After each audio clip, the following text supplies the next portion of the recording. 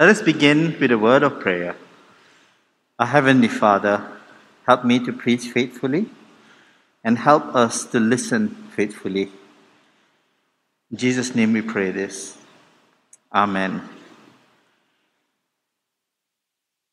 Our sermon today is titled Gospel Centered Ministry Continuous Growth to Maturity in Christ.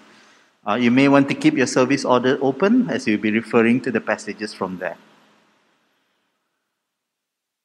There was once a steamboat that delivered its cargo of precious sandalwood from one town to another. Once a month, the steamboat will make its long trip to the bigger town where the cargo of sandalwood will be delivered to be processed and sold. But one day, the steamboat just happened to be on the same route with a modern ship. Suddenly, the captain of the modern ship suggested a race, even as he mocked that old steamboat. His pride wounded, the captain of the steamboat told his men to prepare for the race, and off they went. Halfway through, the steamboat started to fall behind because they did not carry enough coal to last the race. The captain then had an idea. He commanded his men, throw the sandalwood into the furnace. And with this new fuel, off the steamboat went, easily beating the new ships and arriving at the bigger town. Now, as the steamboat docked, the captain came down. The staff at the port asked for the cargo. It was then that the captain realized that in his desire to win, he has actually lost because he has burnt away all the sandalwood that was meant to be delivered. In his desire to win, the captain has forgotten why he was doing what he was doing. Friends, in our desire to do better, to prove ourselves, to gain respect and friendship, there is a danger that we can lose sight of why we grow in Christ, why we serve in ministries, why we continue attending church. Our topic today is about our growth to maturity in Christ. This would mean the changes in who we are and becoming more like Christ, which is seen through our character and our heart. However, there is a right way to grow and the wrong way to grow. And that's what we want to be thinking about today. Now, the first thing that we want to think about is, what is the purpose of our salvation? Now, God does all things with one great singular purpose. That is for His glory to be revealed to the world. So even our salvation itself has the ultimate purpose, revealing the glory of God to the world. In our Old Testament reading from Ezekiel 36, we saw God saying in verse 22 that it is not for the sake of the Israelites that God will act in salvation, but it is for the sake of His holy name that He will act.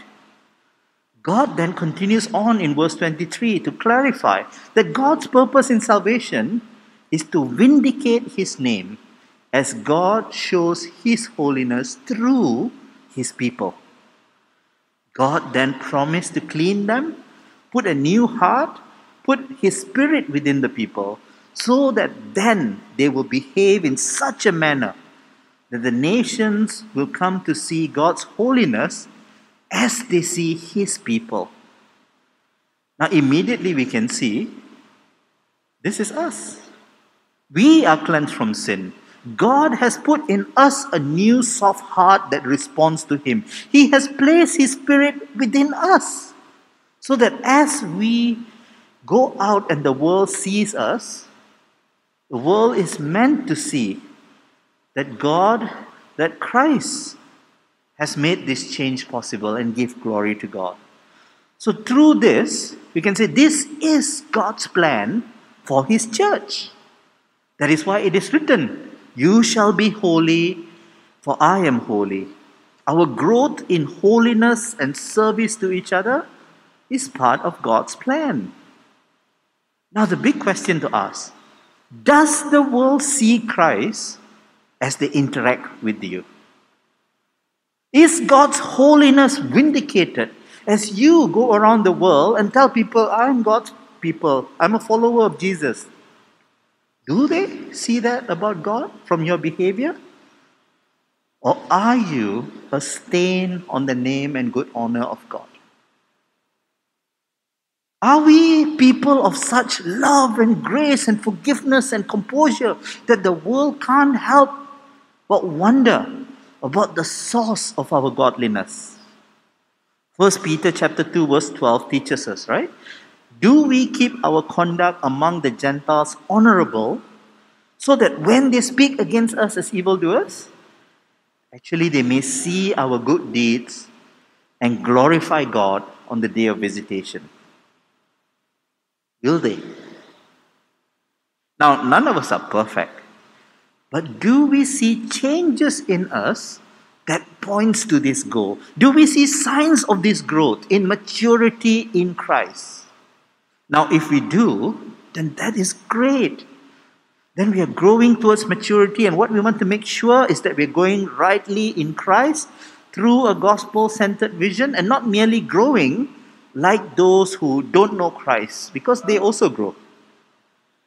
But if what we see within us is a spirit of rebellion, if we are argumentative, if we are disliked for our character, if we lack sacrificial love towards others, then we must realize that we are not growing along the right path in maturity in Christ. We are not responding to the gospel in the right way. Now, we may have many excuses for our character flaws, for our weaknesses, but that doesn't mean we stop growing. We should seek to grow in holiness. Now, truth be told, by God's perfect standard of holiness, we all fail one way or another. And friends, that is why the gospel is such good news for us. Let me explain. Think about how the gospel factors into our thinking about growth. The gospel is about receiving God's forgiveness by faith alone and by God's grace alone. Faith alone, because we learn to trust in the promises of God, in the sacrifice of Christ at the cross. That's what we learn throughout Easter, isn't it? That He died, He rose again because of His love for God, because He wants to redeem us. We did not bring anything then to the table in regard to our salvation.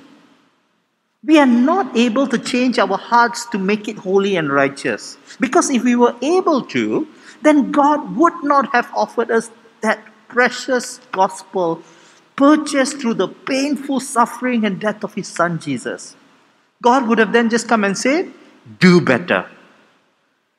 But He didn't. And so as we come trusting in the gospel that God offered to us, we are made right. Grace alone. Because we don't have it in us to be able to do this. We can't earn it. So God gives us the gospel because He recognizes that we need help. God does not come and demand for us to perform and excel in things before He accepts us.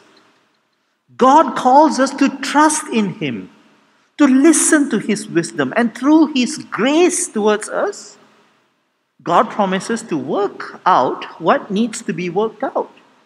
So as we come to think of this in relation to growth and maturity as Christians, we must see that in this aspect, we still rely on God. Remember what the Old Testament promise in Ezekiel is? It isn't just that God cleanses us, washes us from our sin, but that God also softens our heart to respond to Him, and He puts His Holy Spirit in us. That means even as we struggle to be better, we win that struggle not by relying on our strength, but coming to rest on God's grace, relying on God's strength. What does that look like? That means being soaked in Scripture, reading it, listening to it, speaking it to each other until our soft hearts finally respond and leads us to change. God has granted that grace through the gospel to us. So, what does that mean that we have these things now? That means not relying on our strength, but instead, we look for this growth by pleading with God to work in us through the Spirit. To pray, to desire holiness, to be open to the work of the Spirit in us, to listen to the conviction that comes as you hear God's holy word. Yet, we do see God does ask difficult things from us. But as we come to rely on God's grace and we learn to follow through the conviction that comes from hearing God's word through Scripture, we do grow. And that growth is what God desires from us. One word of caution though. If you hear the message today and you say, yes, I am lacking in my growth in Christ, then you go home and you whip yourself into a frenzy. I need to work harder. I need to do better. You have missed the point.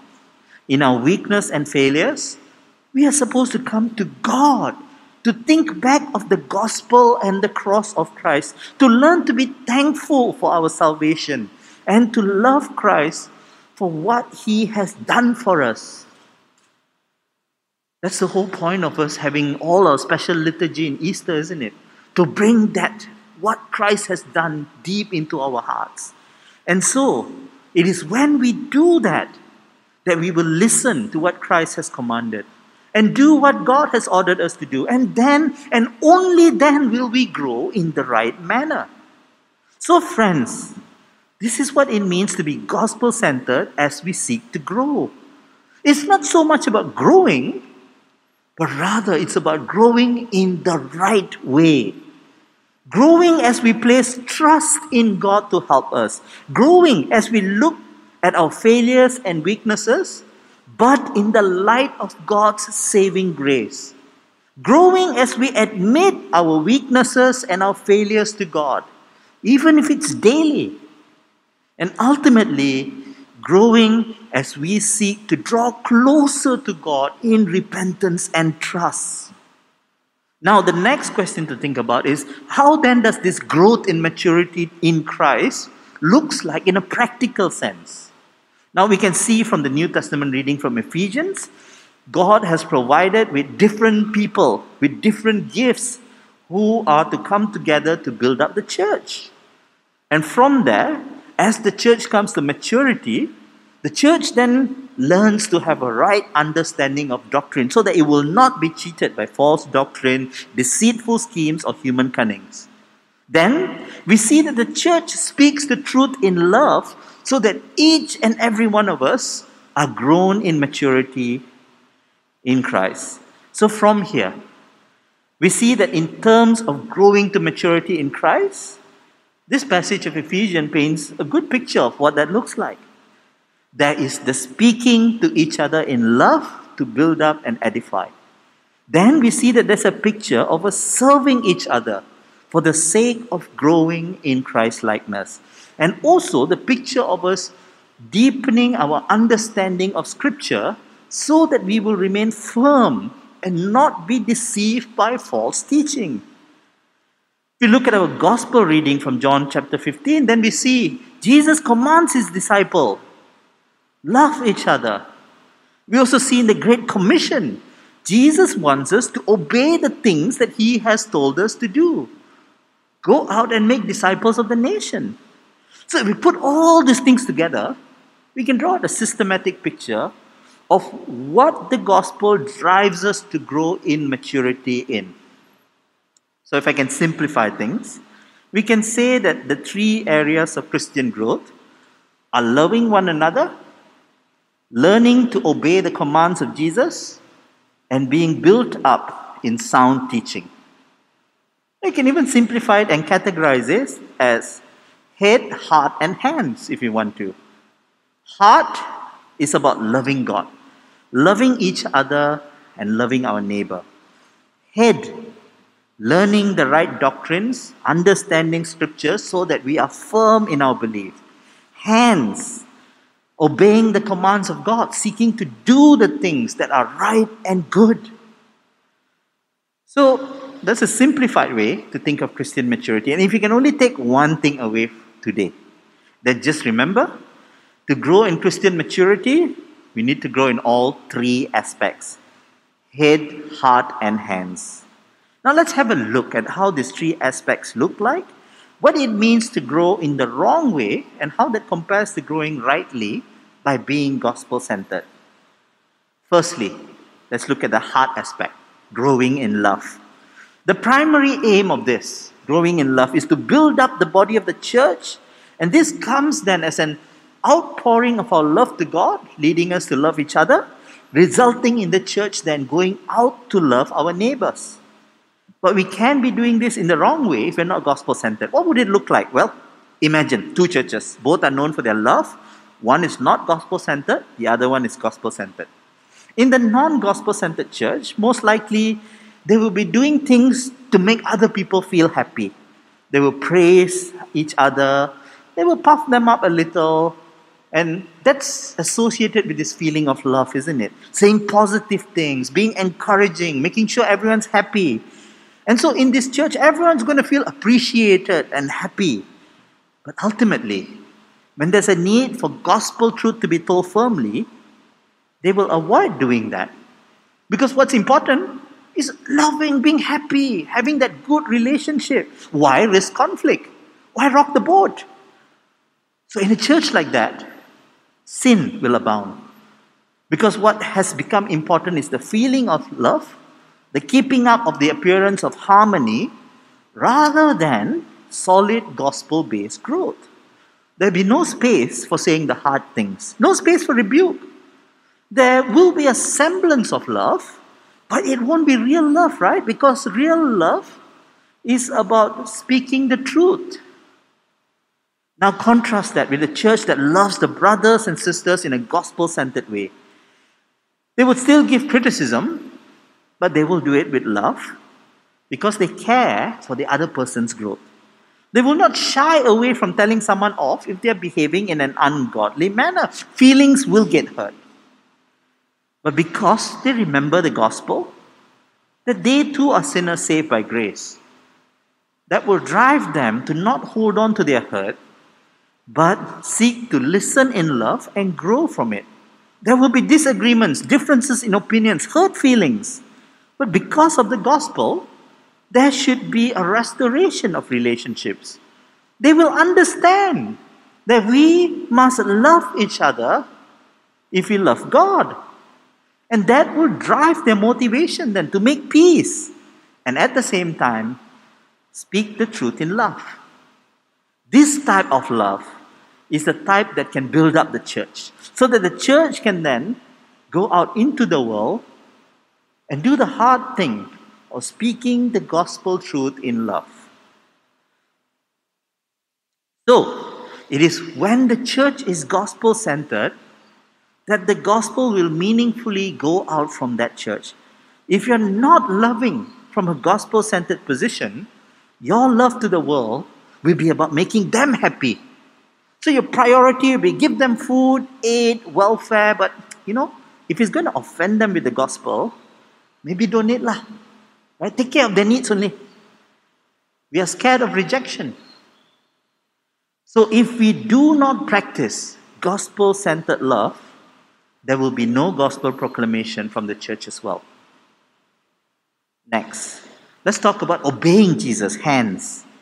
In the church which is not centered on the gospel, obedience to Jesus very quickly will become about performance, about rule keeping, ritual observations, competing with each other to see who is able to keep the rules better, who appears to be more holy, who's the one that comes earlier to sit and pray, who's the one that takes the longest time to pray. Those are the things that we'll use to measure growth. And if someone comes and confesses their sins, I failed to do this, I'm not very godly, what happens? They be attacked. They be pushed to do better. Do better, man. You should know this. This is sin. How can you? We will shun you. But if you are gospel-centered, then you know it's actually doing things out of your love for Jesus. Your goal isn't merely obedience, but it's about your relationship with Jesus. So these church members, those who are gospel-centered, they will actually rejoice when a member comes and confesses their sin. Why? Because they're confessing it to the church. And the response then is to lead them, to pray for them, to pray with them, and remind them to come to Jesus. The gospel-centered church will see that actually obedience to God is hard because the gospel teaches us that we are sinful creatures. We fail. We can't be holy and righteous by our own strength. And at the same time, we see in the gospel, God accepts us. He puts His Holy Spirit within us. And thus, through faith in the gospel, we see that that is where we need to go. The gospel, when sin wins in our life. So we heard last week the need for us to have passion for the lost. And if we realize this, and you feel that I fail in this, I don't share the gospel as often as I should. The wrong answer would be for you then to go and force yourself to go and do it. Have a set of boxes and say, tick, tick, tick, this is what I must do. It won't be genuine. It will be works-based. What's the right answer? You first come to Christ. You admit, my heart does not love those who are unsaved. I don't have a care for the lost.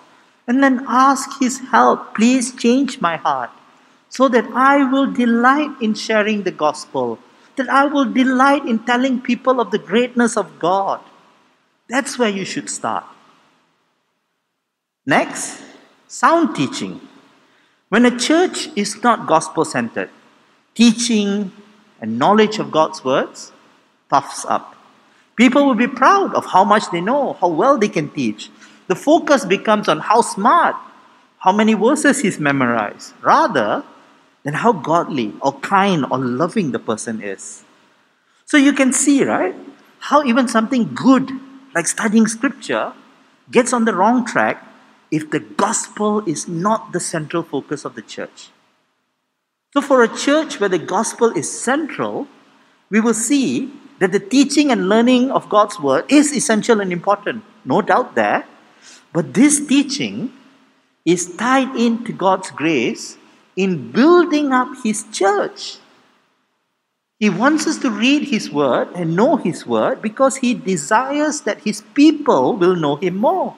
So the goal then of all this teaching of reading scripture is to lead people to come to God and love Him. So in line of that, knowledge of scripture then, the word will still be used to rebuke, but with the goal of bringing someone back to God, restoring them to right relationship to God, reminding them of the gospel. The word then will be used to help people. Help them to be more gospel-centered, more loving, more kind, and not about getting them to study, getting them to affirm theological truths without pointing to a need for a heart change. So being gospel-centered when it comes to sound teaching simply means you use the word in the right way to bring people to God rather than about academic excellence. As we come to the end, reach the conclusion, of course we realize we could continue on, right? We can discuss more and more on what the shape of this continuous growth look like. But let's face it, we already know all these things. Sharing the gospel, reading God's word, giving our time, energy, effort, money and heart to God, serving sacrificially. So instead of telling you to do these good things, which you already know, more important it is for us to remember to do these good things with the right frame of mind. That is by doing it in a gospel-centered way. So think about it. Are you going back to the gospel in the things that you say? When you rebuke someone, is it coming from the gospel? Is it because you love that person, you want them to come to God? Or is it because you're just offended at them? You think, how can this fellow do this lah? So if you do that, repent. We want to see, the point is for us to remember to keep on coming to the gospel, to be shaped and molded by the gospel, so that what comes out, the growth that comes out, is godly, true, right, and blessed. So if you feel you're stagnant in your Christian growth, come back to the gospel. If you feel that you're not obedient to God, come back to the gospel. If you feel I should be doing better, come back to the gospel. And that's the reason why we want to be doing things in the right way. Because when we come back to the gospel and we grow through that into maturity in Christ, it actually gives us assurance of our faith.